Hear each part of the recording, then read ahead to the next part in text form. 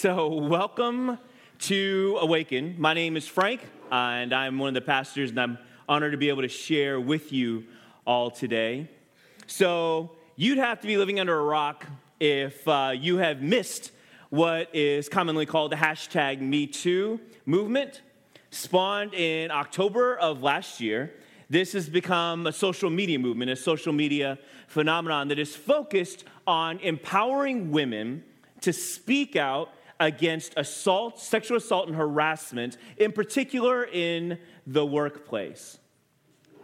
And so, bit of self-disclosure here. I tend to not be a big social media guy. I tend to check Facebook maybe once a week, and I don't even get Twitter and Snap and all that fun stuff. And so when I hear about, I tend to approach social media movements and stuff with a great deal of skepticism. And part of that is, for me, I'm a bit of a cynic. I tend to think that the media, on both sides, to be fair, can tend to just get really loud and just shout about every little transgression and offense. And so even though I work very hard to stay on top of news and current events, I can tend to tune out the noise that can oftentimes accompany the news. And so for me, that's what has been happening, or what had been happening with me regarding the hashtag #MeToo movement. For me, I kind of looked at it and said, yes, there are absolutely disgusting men who do disgusting things, but that's nothing new. And if they're now being exposed and found out for their disgusting acts, good. They deserve what they get. I don't have a problem with that. Let's just not make it a bigger thing than it is. Well, two things happened to change my view on this. The first was a quote by Natalie Portman, who shared this insightful truth. And she shared, "It's only some men who do the harassing, but it's all women who fear the violence and aggression. It has an effect like terror. Everyone is afraid to walk down the street alone at night." I read that, and that really impacted me because I know what that feels like. I was a freshman in college in 1990 during the Gainesville murders. And I remember it was literally within the first month of starting classes. And when I was first on campus, the mood was exciting. There were thousands of students walking all over campus, talking, laughing. And then the Gainesville murders happened. And now, when I was walking on campus, everything had completely changed. First, there were a lot less students on campus walking around. Everyone who was walking around in groups. And there was this palpable fear that you could just literally walk on campus and feel the tension. And the idea that one man, right? And it was crazy. It would have been irrational to think that Danny Rawling, who ended up getting caught for this, would just stand in the middle of campus and start killing people. That's not how it worked. It was an irrational fear, and I get that logically, but in the moment, it was terrifying. And the idea that one guy could cause thousands and thousands of people in a city to be terrified helps me understand what Natalie Portman is talking about. Absolutely, it's possible. And so not only was I able to understand and empathize, but sympathize as well.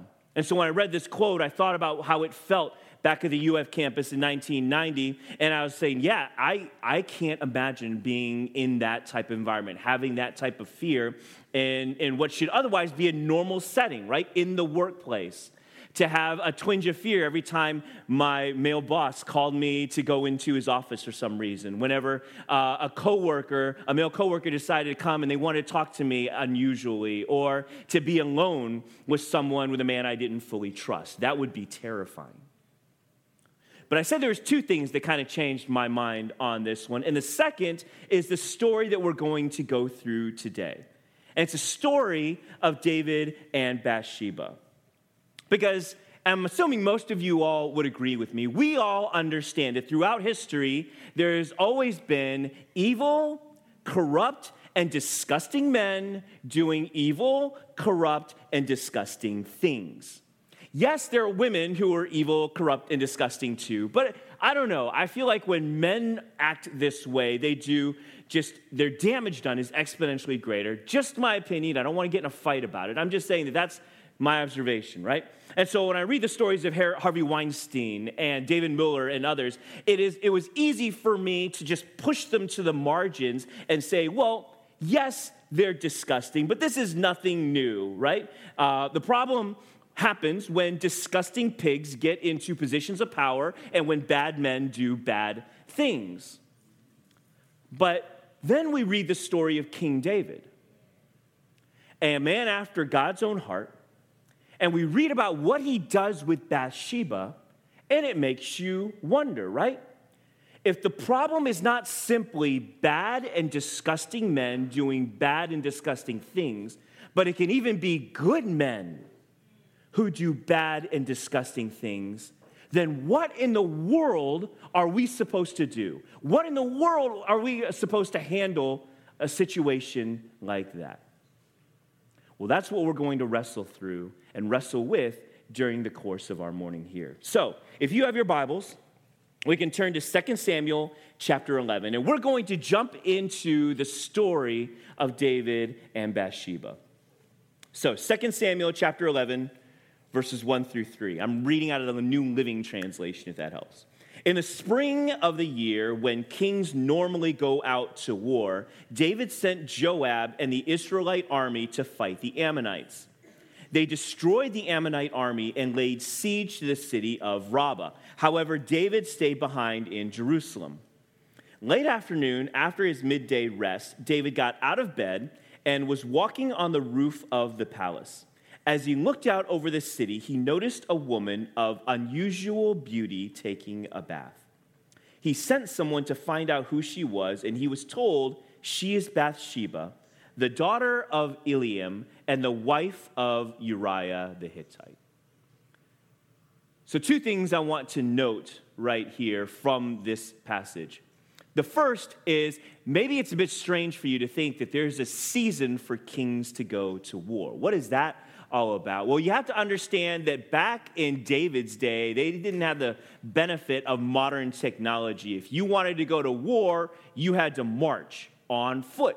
And so if it's freezing cold or if it's rainy, it's not all that convenient to go marching off to war. It can be a really messy situation, and you can basically tank your entire army before you ever get to the battlefield. And so, but in March or April, which is when this was, so right about our time right now, what you notice is it starts to warm up, most of the rains have passed, and it's a good time to go and conquer. But David was not. Even though he'd been in the forefront of the battlefield all these times before, for whatever reason, he chose to stay behind in Jerusalem this time. The Bible doesn't tell us why. He might have had very good reasons to do so. Maybe there were things to do in Jerusalem, problems to tackle. Maybe he was just tired of war. Maybe he just needed a break, a little sabbatical. We don't know what the reasons are. But we do know that he was idle when he should have been fighting. And that's the point that I think we want to take from this. That when we're idle, when we should be fighting, that is a time when it is very easy for sin to creep in. And it did for him. Second thing I want you to observe from this passage I thought was interesting is Bathsheba.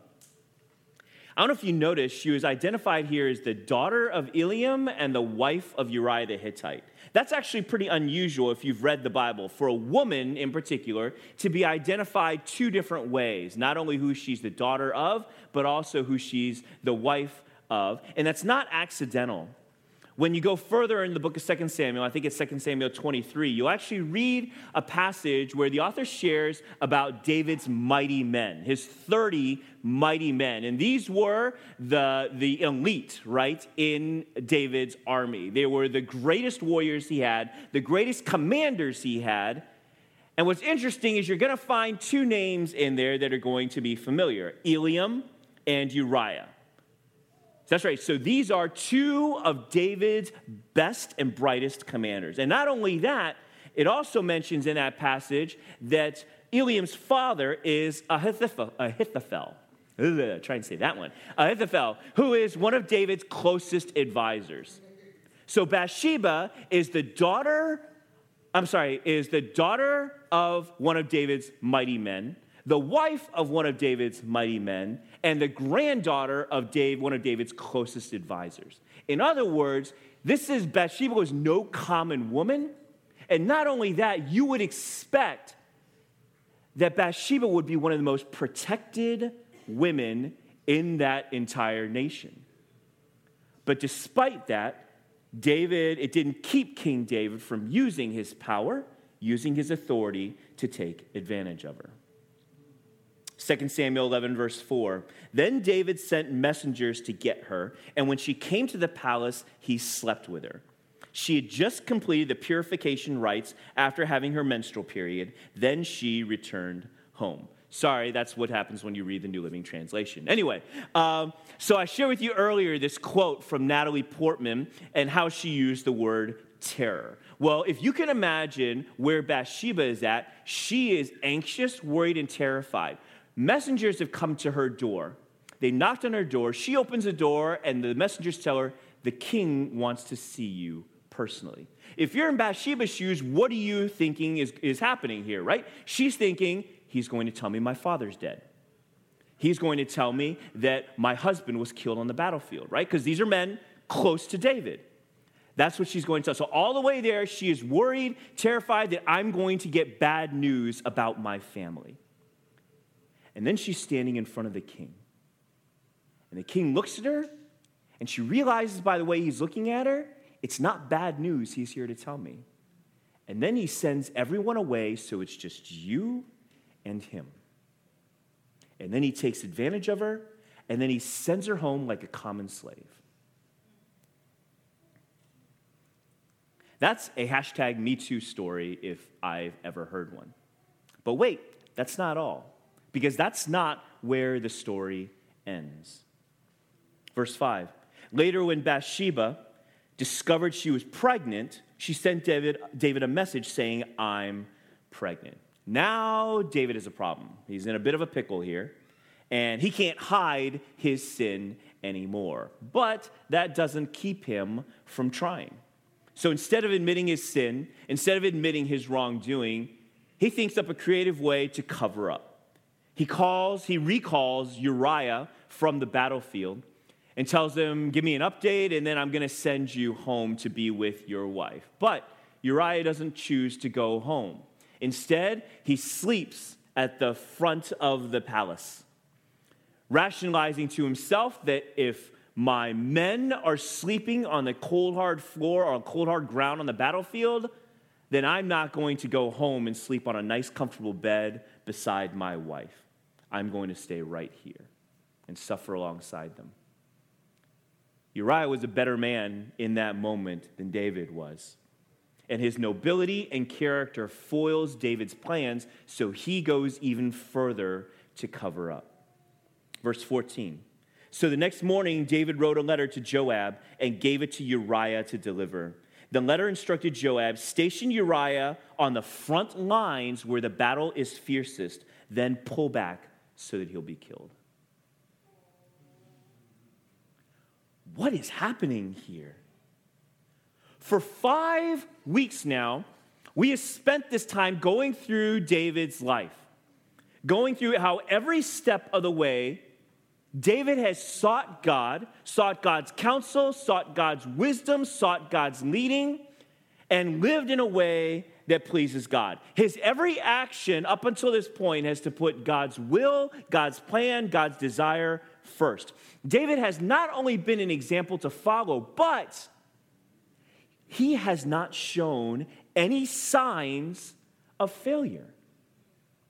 He hasn't given any hint that he's capable of such a willful and terrible sin. That's what you look for, right?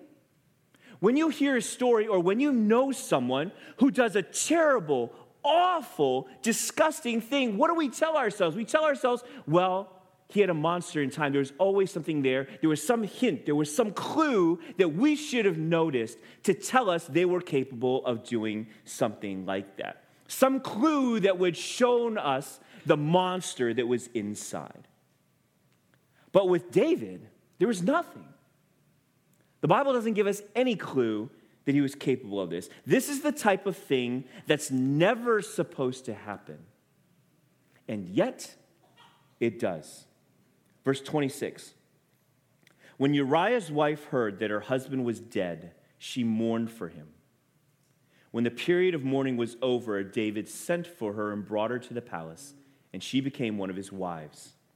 Then she gave birth to a son, but the Lord was displeased with what David had done.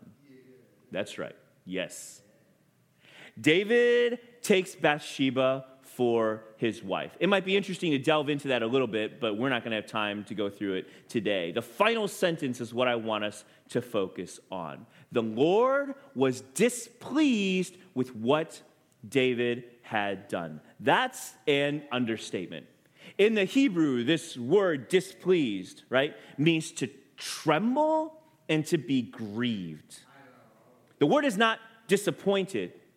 The idea is broken up. The Lord was broken up about what David had done, about David's sin.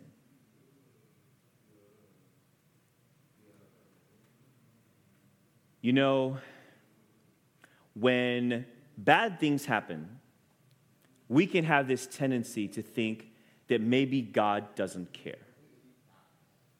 After all, if God cared, then he would have prevented this bad thing from happening somehow, right? That's the idea that we have. That if God really cared, then the bad thing that happened would have been stopped by God somehow.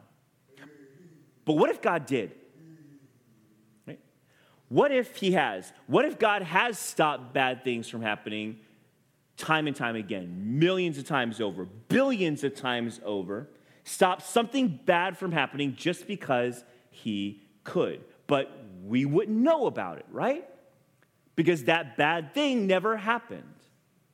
Have you ever had that experience where you've had a near accident or you've had a lucky break and you thought to yourself, whoa, that was a close one, right?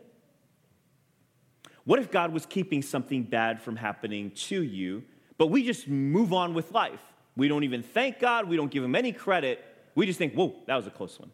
And then we move on with life. Just yesterday, my daughter Talia was driving a car, and she came home, and she told me about how she was almost in an accident while she was driving, right?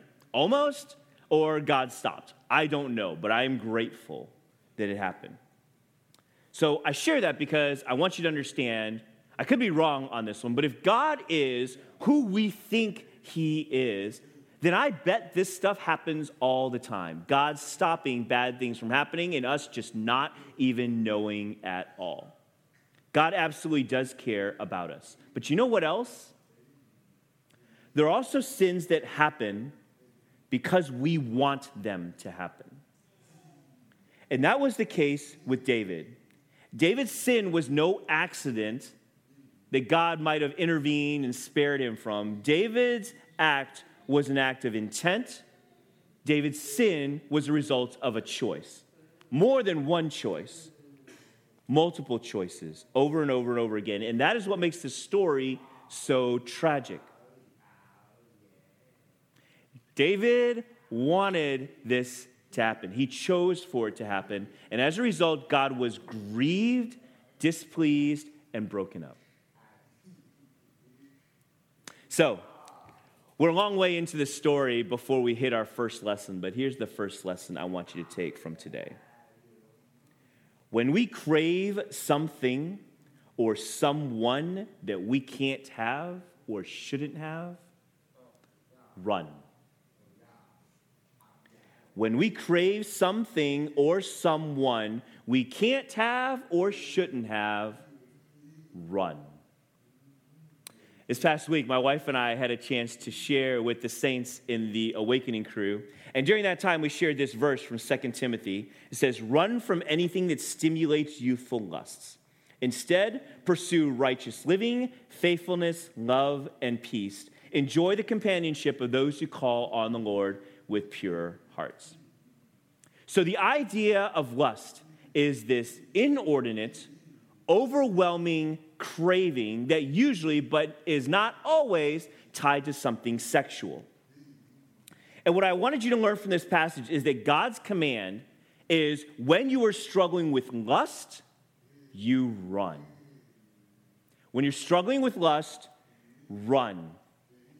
In that moment, you have to understand that when you're wrestling with lust, what is being tested in your life is not your strength, but your wisdom. It takes strength to resist. It takes wisdom to run. There are times when God is testing your strength. In Ephesians chapter 6, God talks about how when you're facing the enemy and the spiritual forces of evil and authority in the heavenly realms, what are you to do? You're to put on the armor of God and stand firm. In that moment when you are tested by spiritual forces, what is being tested is your strength and your faith in the Lord. And in that time, you will stand.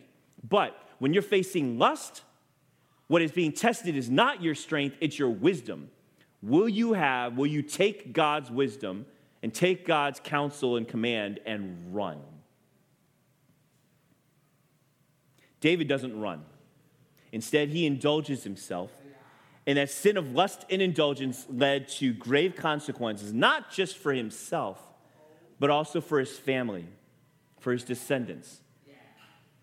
My challenge is for you to not fall into that same trap. So in the next chapter, 2 Samuel chapter 12, starting verse 1 through 7, we see what happens when David is confronted by Nathan. So the Lord sent Nathan the prophet to tell David this story. There were two men in a certain town. One was rich and one was poor. The rich man owned a great many sheep and cattle. The poor man owned nothing but one little lamb he had bought. He raised that little lamb, and it grew up with his children. It ate from the man's own plate and drank from his cup. He cuddled it in his arms like a baby daughter. One day a guest arrived at the home of the rich man, but instead of killing an animal from his own flock or herd, he took the poor man's lamb and killed it and prepared it for his guest. David was furious. As surely as the Lord lives, he vowed, any man who would do such a thing deserves to die.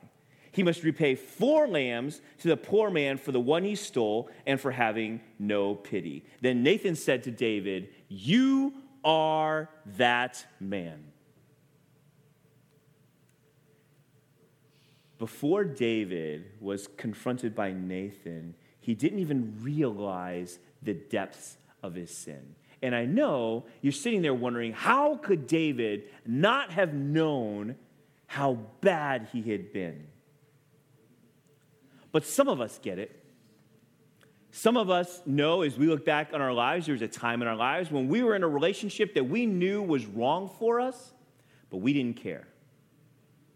There's a time when we wanted someone or something so badly that we were willing to do anything to have them. We compromised, maybe we even sinned, and we did not care. I've been there. Some of you have been there as well. I wasn't there for super long, but it was long enough. And I look back and I wonder, how could I have done that? And I wish I could say the answer is, I don't know. But that wouldn't be true. The answer is, I wanted what I wanted and I didn't care about anything else. And that's where David was until Nathan confronted him. Until the Lord brought David face to face with the depths of his sin, and until the Lord revealed the consequences of his sin. The consequences being your family will now be filled with strife. Your own son is going to rebel against you and take the kingdom away from you. Your wives are going to be taken by another man in the same way you took Bathsheba. And the son that is going to be born of Bathsheba, he's going to die. Verse 13, then David confessed to Nathan, I have sinned against the Lord. Finally, David is broken, and finally David confesses his sin. Second lesson, sin does its best work in isolation and secrecy, so expose your sin to the light. Sin does its best work in isolation and in secrecy, so expose your sin to the light. David's confession out loud saved his life and turned his life around. Not every leader does this. Richard Nixon famously said, "I am not a crook," after he was confronted about Watergate. And of course, Bill Clinton, he said that depends on what the meaning of the word is when he was confronted about Monica Lewinsky. Not every leader today confesses their wrongdoing. As a matter of fact, most of the ones who are, especially the ones in the public sphere, they have to be forced into a confession, which makes you wonder, is it really a confession at all? David did not need that. David confessed. And not only did David confess, but he repented. He cries out to the Lord, and he changes his ways. Psalm 51 is a psalm that David wrote in the aftermath of being confronted by Nathan. And here's just a portion of what he writes. He says, "Purify me from my sins, and I will be clean. Wash me, and I'll be whiter than snow. Oh, give me back my joy again. You have broken me. Now let me rejoice. Don't keep looking at my sins. Remove the stain of my guilt. Create in me a clean heart, O God, and renew a loyal spirit within me." So this past summer, our family took a trip to Wilmington, North Carolina to be part of an LT program. It was high school LT. They call it life training. And it's a week-long conference for high school students to get equipped and empowered and to grow in their faith. And our family had gone for about 3 or 4 years. And so during that conference, I was asked for the second year in a row to lead the worship night. And so, for those of you who know my musical talents, I want you to understand that has nothing to do with what you might think it means. They didn't ask me to sing. They didn't ask me to play an instrument. They just simply said that we have a worship night that goes for about 2.5 hours in the middle of this conference, and we want you, Frank, to help facilitate that time. And that means that I was to weave a teaching with the worship songs in a way that really impacted these high school kids. And so on that first night of LT, when we were still checking in, there was a gathering of all the different leaders and volunteers of the time. And so what we did as the leaders going through is we went through the entire week's LT agenda. And during that time, I wasn't necessarily prepared, but during that time, they looked at me and said, "All right, Frank, so what are you thinking about sharing during the worship night?" And so I hesitantly told them that here's my plan. So I wanted to have a cross put on the wall. And then, so the worship band would lead in with song. And then in the first break, what I wanted to do was to teach on the power of sin and how it binds us. And then during that time, have all the students write down on a piece of paper that we were going to give them one sin that they were willing to let go of, that they needed to let go of. And then we go through another worship set. And then the second break, I was, and on that piece of paper, not to write any identifying features, don't write your name on it, just write this in. And then during the second break, we're going to ask you to fold it up and then pin it to the cross. And then we had another worship set. And then in the third break, I went and took down those pieces of paper from the cross. I opened them and I read them out loud before dropping them in a bowl of water. You should have seen their reactions when they heard that was what I was planning to do. And they said, "You can't do that." And I'm like, "Why not?" And they're like, "Well, they're writing their personal sins, and this is really, they're anticipating, they've done stuff like this before where it got burned, it got destroyed, but nobody reads it." And I'm like, "I know.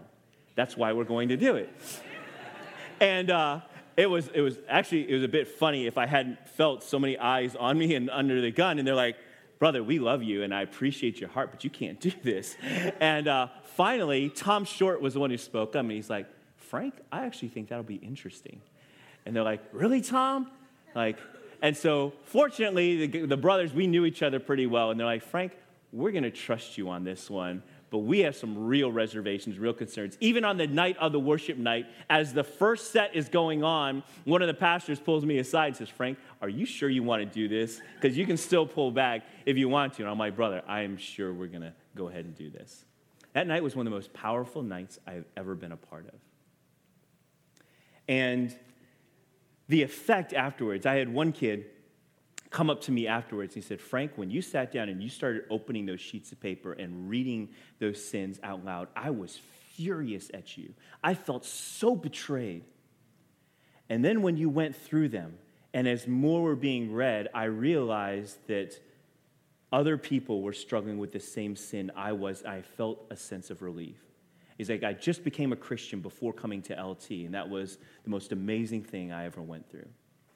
We had this, in one of the nail-down times, we had nail-down times afterwards with guys and girls by different groupings based on where you were in the region, and heard about it the next day that there was one girl who stood up in that time and said, I want to share what my sin was. I struggle with pornography. And she said, I know that's not a sin that typically women share that they're struggling with, but I didn't want to hide it anymore. I wanted it out in the open. And she started crying. And then 3 other girls came up alongside her and says, we struggle with the same thing. And they were just bawling together.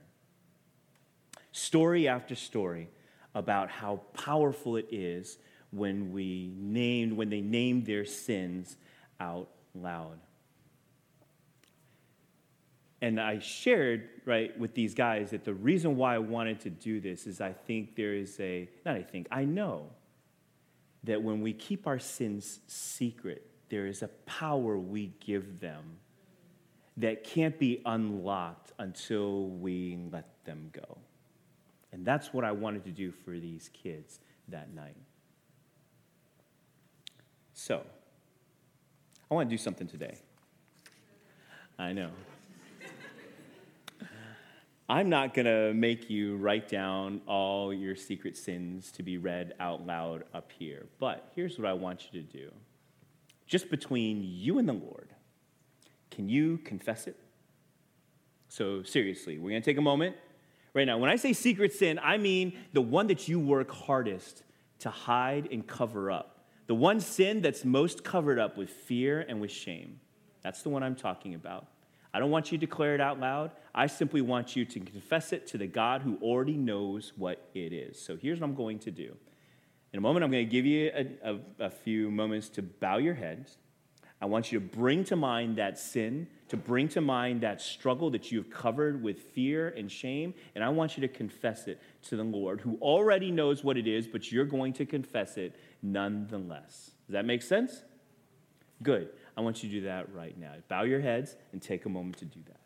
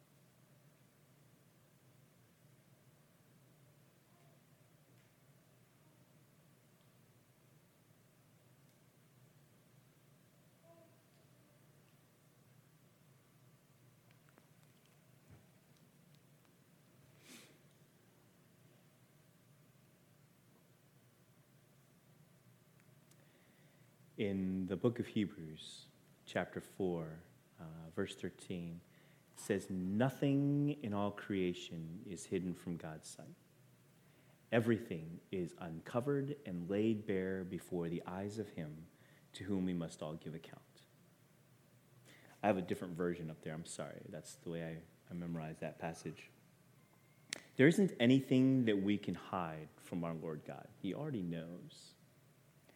For me, I usually find that our secret sin, whatever it is that you confessed, falls into one of these categories. Some lustful indulgence, some secret lie or deception, or some private transgression from your past. Those tend to be the categories where they fall. And if yours is in there, I just want to let you know you are certainly not alone. You know, we started this morning talking about the hashtag #MeToo movement and what it means for all of us if we know good people, and I mean good people, can do bad and disgusting things. What do we do with that? And for us, the answer is that we go to the cross. Both perpetrator and victim can, at the feet of Jesus, experience love, forgiveness, healing, and restoration. Because of the cross and because of the resurrection of Jesus, we have been set free from our past, from our sins, and discover the wonder and blessing of having a renewed relationship with Christ. And maybe that truth, that reality makes some of you uncomfortable. Maybe it makes some of you think that's not really fair. That even a good man who does bad and disgusting things can find forgiveness at the cross. I never said without consequence. David still experienced the consequences of his sin. He still had his kingdom taken from him. He still saw his son kill another one of his sons. He still saw one of his daughters raped. There's a number of things that he saw that was the consequence of his sin. But he found forgiveness, and he found healing, and he found restoration with God. And because of Christ, we can discover that as well at the feet of Jesus. Next week, Andrew's going to share on the aftermath of this story, the story of Absalom, David's son. I look forward to seeing all of you then. Until then, we're going to wrap up with prayer. Lord, thank you so much for this morning. And I thank you for my sisters, for my brothers here, Lord, for the opportunity to not only be a part of this time, to hear your Spirit speak to us. And I don't even know what you said to the saints this morning, what specifically is convicted, challenged, poked, or provoked in the saints today, Lord Jesus. But we trust that whatever it is, it's according to your plan, according to your desire. And Lord, I pray that whatever sin that is, that we had the opportunity to uncover and unmask, Lord, I pray that you give us wisdom about how to move forward with that.